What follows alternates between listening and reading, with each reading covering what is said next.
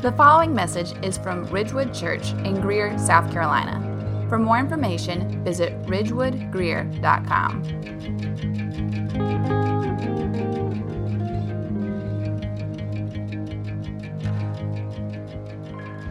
So one of the most painful emotions I think that we've probably all experienced is the pain of exclusion. Anybody ever been there? The pain of exclusion. My first memory is, probably my first memory altogether, is I was maybe 3 or 4 years old, and I remember we were at Chuck E. Cheese, and I had just gotten some pizza from Chuck E. Cheese, and I was making my way to my family's table, and I guess maybe I was distracted by the horrifying animatronic mice on stage, whatever, and I ended up sitting at the wrong table. And I remember this distinctly because I sat down on the wrong table, and I looked a couple of tables over, and my family was over there laughing at me for sitting at the wrong table. And I remember, my little 3-year-old heart, 4-year-old heart, whatever it was, just being crushed, that my family would laugh at me, and I was so embarrassed, I was excluded from that joke, excluded from that laughter. We know the pain of exclusion. We also know, on the flip side of that, the joy of inclusion. Right? So if you're used to getting picked last for the kickball team, and then one day you're the first one selected, there's some joy that's associated with that, right? So we know the pain of exclusion. We also know the joy of inclusion. Now, one of the best places you can see sort of this dynamic at play is in the cinematic classic 1993, The Sandlot. Has anybody seen The Sandlot? Anybody seen this? So maybe if you're around my age, and especially if you're male, The Sandlot is like carved into your heart in some ways that I just can't even begin to describe, right, men? I introduced The Sandlot to my boys a couple of weeks ago, and I found myself on more than one occasion moved to tears watching The Sandlot with my children. And the reason is that the story starts with this boy who's moved out into this neighborhood. He calls himself an egghead. He calls himself a dweeb. He doesn't have any friends. He's got no connections until he meets Benny the Jet Rodriguez. He leads these neighborhood boys in playing baseball every single day during the summer. And the boys, they're initially, we don't want Scotty. He's a square, L7, he's a square. We don't want Scotty to be a part of our crew. But Benny goes to bat for Scotty. And so the story is Scotty's initially excluded from the group. But as the movie progresses, we experience with Scotty the joy of being included. And it's just like, I'm watching it. It's like, it's so beautiful. And boys, like, be like Benny. It's so sweet. Be like Benny, right? We know the pain of exclusion, and we know the joy of inclusion.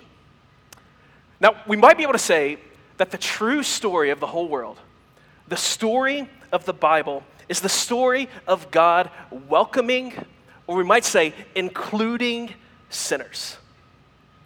That humans have chosen exclusion from God. Humans have willingly exiled themselves from God. We have chosen alienation and distance, traced back to the very first man and the very first woman, Adam and Eve, who reject God and are exiled from the garden. They choose exclusion from God's presence. But the story of the Bible is that God is moved by his compassion and by his mercy to invite us back in. The story of the Bible is the grand story of God's hospitality to gather in the rebellious and the weak and those wounded by the fall. Beginning all the way back with a character named Abraham. In Abraham, God says, I'm going to use you, I'm going to use your family to bless all nations. Abraham, I'm going to use you and your kinship, and I'm going to use you to bless all nations and to bring the nations, to bring all people back into relationship with me. We might say that Acts, the story of Acts, is like the grand ingathering of the ages where God's promise to Abraham so long ago is finally fully and completely fulfilled. The kingdom advances. We've been studying the book of Acts as a church, and in chapter 1, we remember that Jesus, before he ascends into heaven, he tells his disciples that beginning in Jerusalem, and then from Jerusalem to Judea and Samaria, and to the ends of the earth, the kingdom is going to advance, and the nations are going to be gathered in. At the end of Matthew, Jesus says, I'm going to send you out to make disciples of all nations, that all people are going to be included in God's blessing, what God has always intended to do. Today, we have another encounter with a character named Philip, who we saw last week.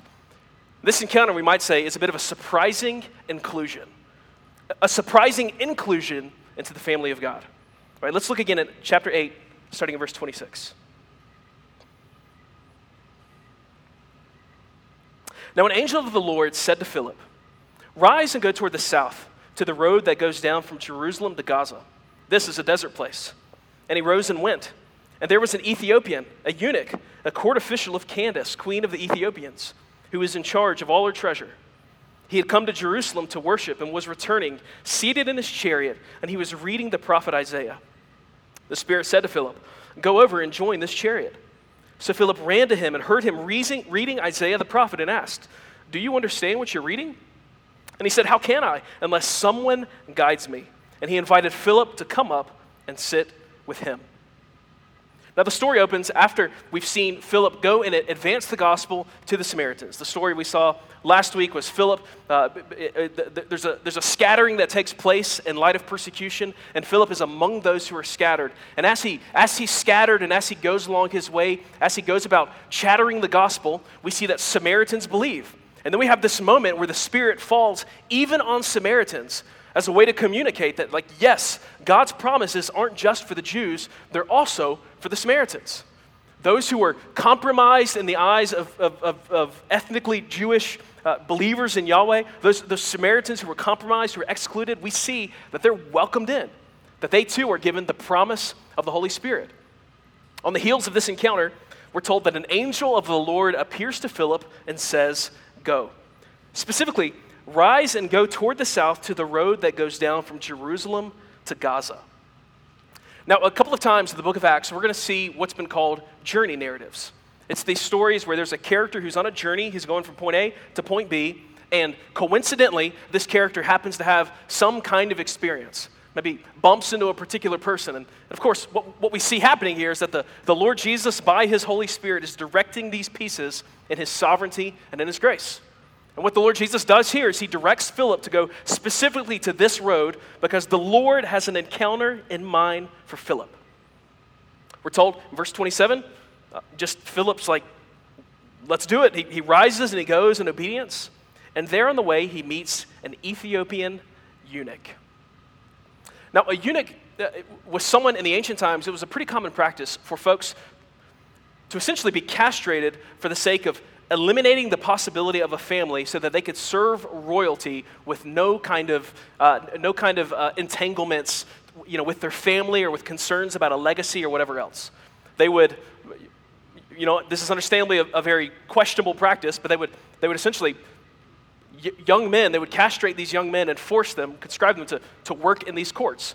And the point of castrating them was to eliminate the possibility of having any kind of family that might distract them from loyalty, utmost loyalty, to the king or to the queen in this instance. Loyalty to the court was essential. It was primary for a eunuch. This is your family. This is to be your legacy. Now, what we're told about this eunuch is that he's in charge of Queen Candace's treasure. So it's likely that this is a really actually well-to-do employee or servant of the queen. We're also told that this eunuch was one who was called a God-fearer, meaning that he wasn't fully welcomed into the nation of Israel, but he did consider himself a worshiper of Yahweh. So he's a eunuch, he's someone who's been castrated, he's someone who doesn't have the capacity for reproduction, but not only is he a eunuch, he's a eunuch from Ethiopia. He's a foreigner, a Gentile, and he's a eunuch. He's not ethnically Jewish, and he's been castrated. Deuteronomy chapter 23, verse 1, it specifically mentions the role of eunuchs within the covenant community. We won't read it here, you can look at it later, but it says that a castrated man is not allowed into the assembly of the Lord. A castrated man is not welcomed into the assembly of the Lord. Now again, this eunuch, this Ethiopian eunuch, is a God-fearer. He worships Yahweh. He could be part of the covenant in one sense, but he's not a full participant in the covenant family. That's why he's called a God-fearer. It was his own kind of category of worshiper of Yahweh. And again, we're told that he's coming from Jerusalem after having spent a season there worshiping the Lord, but he's not someone who is ever granted full participation in the life of the covenant. He is prevented by the law from being fully engaged. And we're told that this Ethiopian eunuch, as a good man, I mean, he's painted in a positive light, is reading the prophet Isaiah. He's reading the prophet Isaiah. It says Philip hears him, the Lord directs Philip to go to him, and the eunuch invites Philip to help him understand. Verse 32. Now the passage of the scripture that the Ethiopian eunuch was reading was this. Like a sheep, he was led to the slaughter. Like a lamb before its shears is silent, so he opens not his mouth. In his humiliation, justice was denied him. Who can describe his generation? For his life is taken away from the earth. And the eunuch said to Philip, about whom, I ask you, does this prophet say this? About himself or about someone else? Now, commentators have pointed out that there's probably a particular kind of resonance that this passage would have had for the eunuch. Now, the eunuch obviously doesn't fully understand who Isaiah 53 is talking about. We're going to look at that in a second. But as he's reading it, note verse 33. In his humiliation, justice was denied him. Who can describe his generation? For his life is taken away from the earth. What is being said about the servant is that his life was unjustly cut short. In his humiliation, justice was denied him. Who can describe his generation? Some commentators have said this is likely to be understood as who can describe his progeny, his family? Who can say that this guy can have a family because his life has been cut short? His life is taken away from the earth. In other words, the one who's being described here can't have kids because his life was cut short. And some commentators have pointed out that it's possible that the eunuch is reading this and the eunuch sees something resonant there. As one who had the ability to reproduce taken from him, something catches his attention about the one who is being described in this passage. So the eunuch says to Philip, about whom, I ask you, who is the prophet speaking about when he says this? Is this about himself or somebody else? Let's turn to Isaiah 53 and look at this together.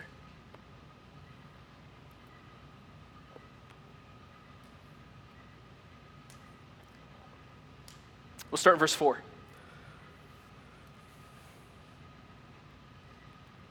Surely he has borne our griefs and carried our sorrows. Yet we esteemed him stricken, smitten by God, and afflicted. He was pierced for our transgressions. He was crushed for our iniquities. Upon him was the chastisement that brought us peace, and with his wounds we are healed. All we like sheep have gone astray. We have turned every one to his own way, and the Lord has laid on him the iniquity of us all. He was oppressed, and he was afflicted, yet he opened not his mouth. Like a lamb that is led to the slaughter, and like a sheep that before its shearers is silent, so he opened not his mouth. By oppression and judgment he was taken away. And as for his generation, who considered that he was cut off out of the land of the living, stricken for the transgression of my people? And they made his grave with the wicked and with the rich man in his death, although he had done no violence, and there was no deceit in his mouth. Who is the prophet Isaiah speaking about in this passage? In the context of Isaiah, he's talking about this suffering servant, kind of this vague, almost abstract figure. But who specifically is the prophet Isaiah talking about? Let's look at verse 35. Then Philip opened his mouth, and beginning with this scripture, he told him the good news about Jesus. Philip shows us that Isaiah had always anticipated Christ.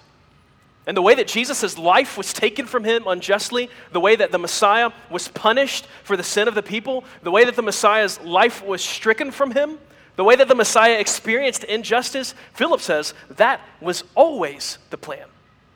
Isaiah 53 is describing Jesus. He was pierced for our transgressions.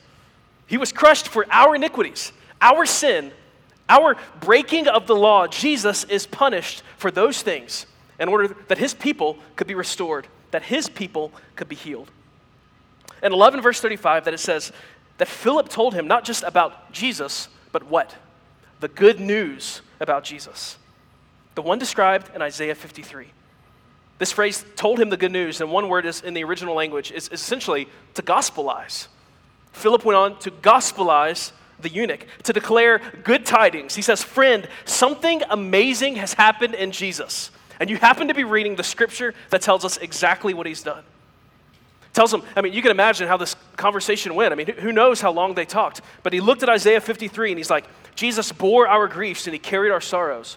Philip's like, man, on the cross, Jesus took the sin of his people and God's wrath was poured out on Jesus' shoulders so that his people could experience joy and freedom and the relief of never being condemned by God the Father. Philip goes on to tell him that Jesus fulfilled all righteousness, that we can't obey God perfectly, but Jesus has done that on our behalf. He goes on to tell the Ethiopian eunuch that Jesus is one who welcomes all who believe, that there's no sin that disqualifies you from coming to Jesus. Jesus welcomes all sinners and sufferers. He tells them that the dividing wall of hostility has been torn down. There's neither Jew nor Gentile any longer. We are one new man in Jesus Christ for all who believe. And then he tells them that Jesus sent out his very Spirit to fall on all people, that Jesus is pouring out his Spirit on the sons and daughters of all flesh, and that the promise isn't just for those who are near, it is for far off. Philip goes on to tell him the good news about Jesus. But flip to Isaiah chapter 56. Starting verse 3.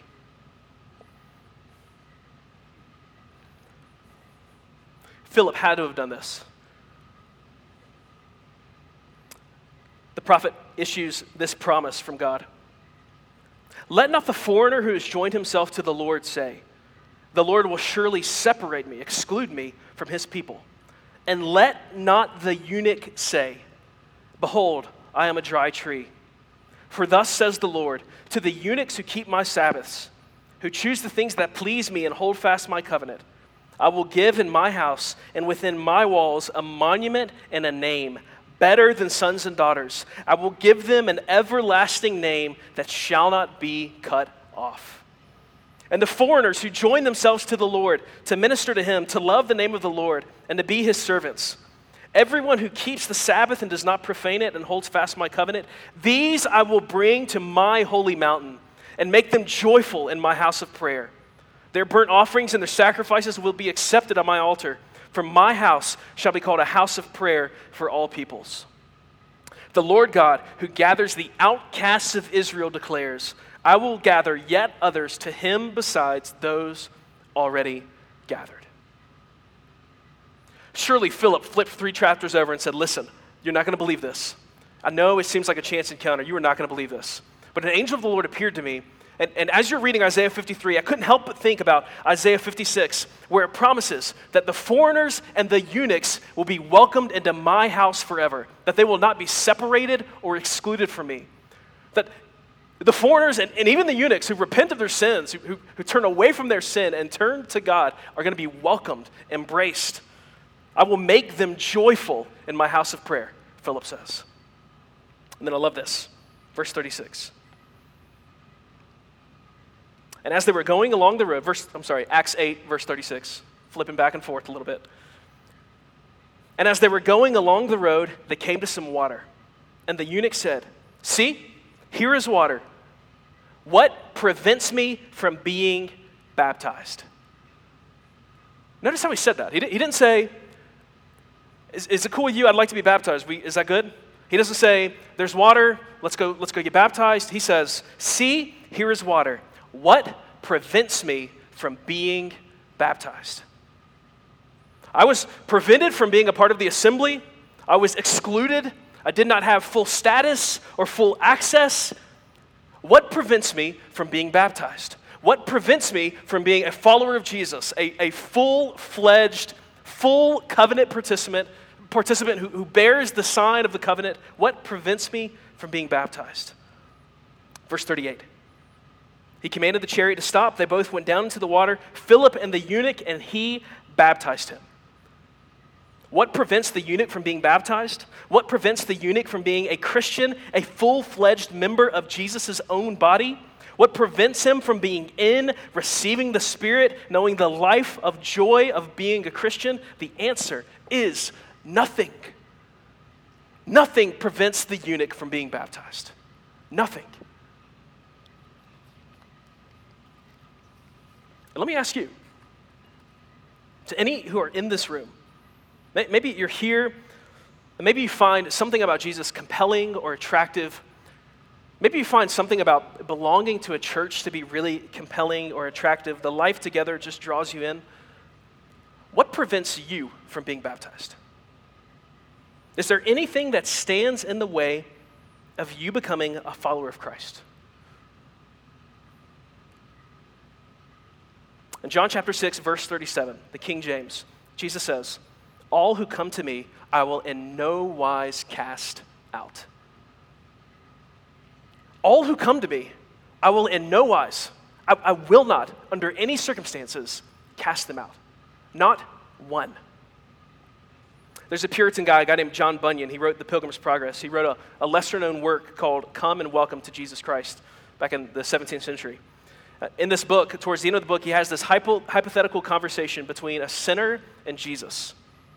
Christ invites the sinner in, and the sinner says this. I'll have this on the screen. He says, "But I am a great sinner, say you. I will in no wise cast out," says Christ. "But I'm an old sinner, say you. I will in no wise cast out," says Christ. "But I am a hard-hearted sinner, say you. I will in no wise cast out," says Christ. "But I am a backsliding sinner, say you. I will in no wise cast out," says Christ. "But I have served Satan all my days, say you. I will in no wise cast out," says Christ. "But I have sinned against light, say you. I will in no wise cast out," says Christ. "But I've sinned against mercy, say you. I will in no wise cast out," says Christ. "But I have no good thing to bring with me, say you. I will in no wise cast out," says Christ. "But I'm a eunuch, say you. I will in no wise cast out," says Christ. "But I'm a foreigner, say you. I will in no wise cast out. Anyone who comes to me, the Lord Jesus says, anyone who comes to me, I will receive. Any soul who comes to me, I will receive," the Lord Jesus promises. And not only does he receive, he gives. He gives his name. You are baptized in the name of the Father, Son, and Spirit, and you are called Christian forever. He gives you his own Spirit. He says, "I give to you my Spirit to renew you and to remake you and to perfect you in the image of the Father." He says, "I'm going to make you a part of my people. I give you access to my people, to love you, to bear your burdens, to do life with you." He says, "I give you my righteousness. I die on your behalf so that you can be welcomed into the court of God the Father. I give you my inheritance. I share everything that belongs to me with you. I seat you in my heavenly places. I give you access to my Father," Jesus says. So the good news of the gospel, I think that Philip shared here with the Ethiopian eunuch and that he shares with us today, is that Jesus was excluded so that you could be included. In Isaiah 53, his life is stricken from him. He is cast out of the land of the living so that he could receive us, so that he could bless us and give us all that belongs to him. This is the amazing, unbelievable, almost too good to be true news of the gospel. And this is why we want to go make Jesus known. Because it's like, this is the Jesus that we're making known. This is the gospel that we're telling people about. This is good news. The good news of Christ. Verse 39 of Acts chapter 8. "And when they came up out of the water, the Spirit of the Lord carried Philip away. And the eunuch saw him no more and went on his way." What does it say? Rejoicing. How good is that? Isaiah 56. Remember, it says, I will make the foreigner and the eunuch rejoice in my courts. Philip tells him about Jesus, and it says, the eunuch goes away rejoicing. This scripture is fulfilled in your hearing, kind of thing, right? Like Isaiah 56 in living color right here. We're told in this passage, I have no idea what this means, that the Spirit whisks Philip away. Your guess is as good as mine. It's the Spirit just zaps him away. It's like Philip's got other things to do. He's got to go make Christ known elsewhere. So and then he appears elsewhere. It's actually reminiscent of the road to Emmaus in Luke 24. It's another journey narrative, and it's another instance where the Spirit illumines someone's heart to understand that the scriptures are talking about Jesus. And at the end of that encounter, it says that Jesus is whisked away by the Spirit. So it reminds us of that particular encounter. Verse 40. "But Philip found himself at Azotus, and as he passed through, he preached the gospel to all the towns until he came to Caesarea." Philip is whisked away, and as he reappears, he finds himself at Azotus, and he goes preaching the gospel exactly where Jesus, by his Spirit, puts him. Now, what are we to make of this passage? How can we respond to these scriptures tonight? Two things. First, I would say this to you. Let us rejoice at our inclusion. Let us rejoice at our inclusion. If we're going to identify with any person in this narrative, it's the eunuch. If we are in Christ and we are not ethnically Jewish, we are the foreigners that have been welcomed in. That was envisioned in Isaiah chapter 56. We have been welcomed in by the blood of Christ, and we have been included by Jesus' exclusion.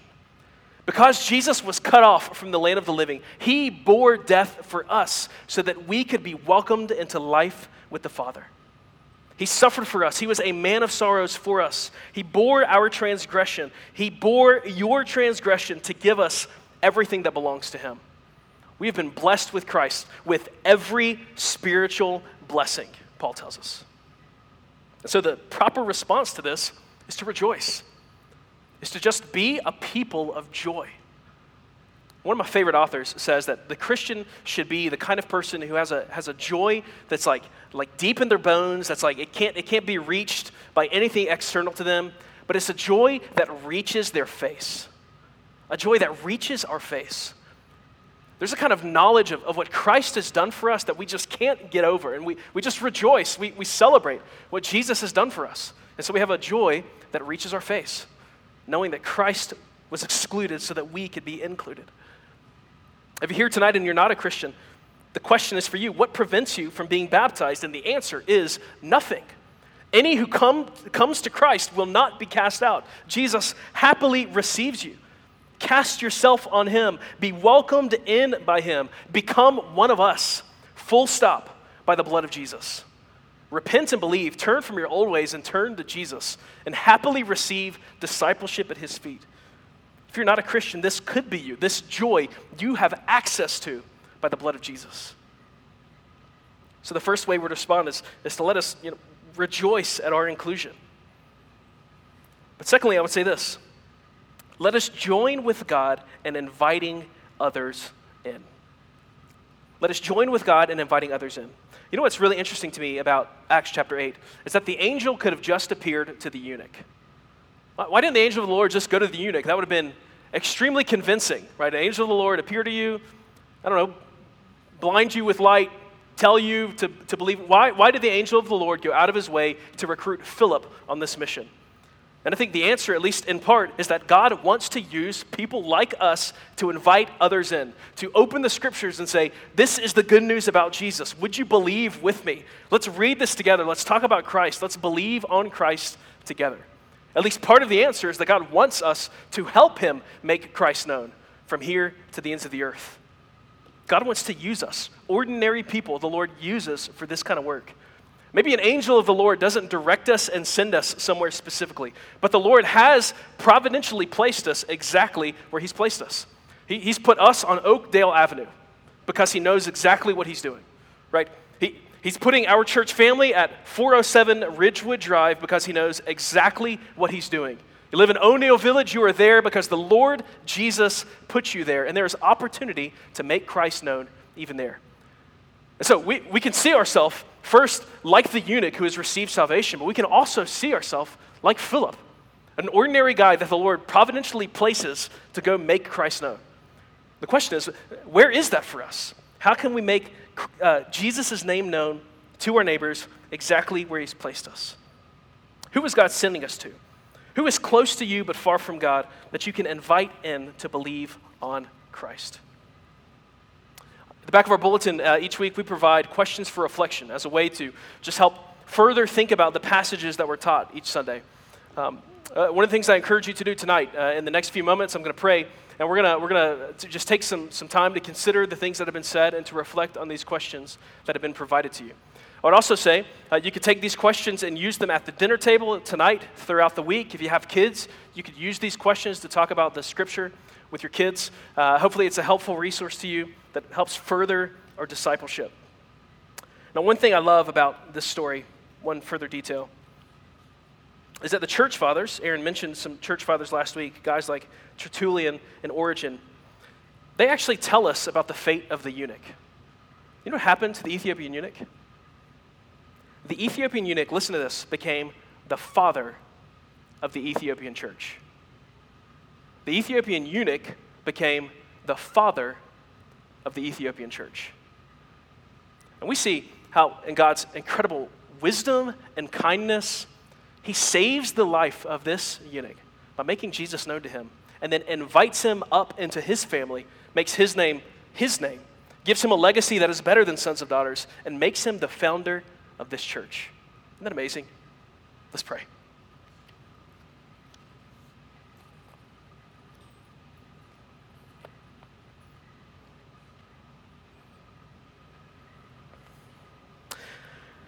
Lord Jesus, we thank you for your love and kindness. And we thank you that, just as Isaiah 53 envisioned, that you bore our transgressions and our iniquities. We thank you that you are both just and the justifier, that you are a God of justice, and you are a God who cannot overlook sin and evil, but you are a God of mercy, whose mercy triumphs over judgment in Jesus. Jesus has mercifully bore the punishment for our sin, and we rejoice, and we are overwhelmed at how wonderful this news is, and we pray, Lord Jesus, for a joy that reaches our faces. We pray that as we think about what your word has said tonight, I pray for anyone who's in this room who might not yet be a believer. We pray, Lord Jesus, that your Spirit would open their eyes to see the glory of Christ, would go to Jesus and be received and made new by Jesus. We pray that as a church family, we would take seriously our call to make Christ known. And we pray that we would take advantage of these places where you have put us, in your providence and in your goodness, Lord Jesus.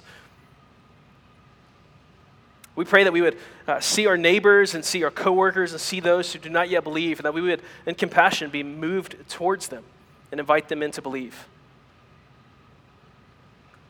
Lord Jesus, we thank you for the gift of the gospel. We thank you for the gift of the church. And we ask tonight that your Spirit would move in us. And as we consider even these questions for reflection, Lord Jesus, would your Spirit direct us and show us how to apply these scriptures so that we could go about honoring you in all that we say and all that we do.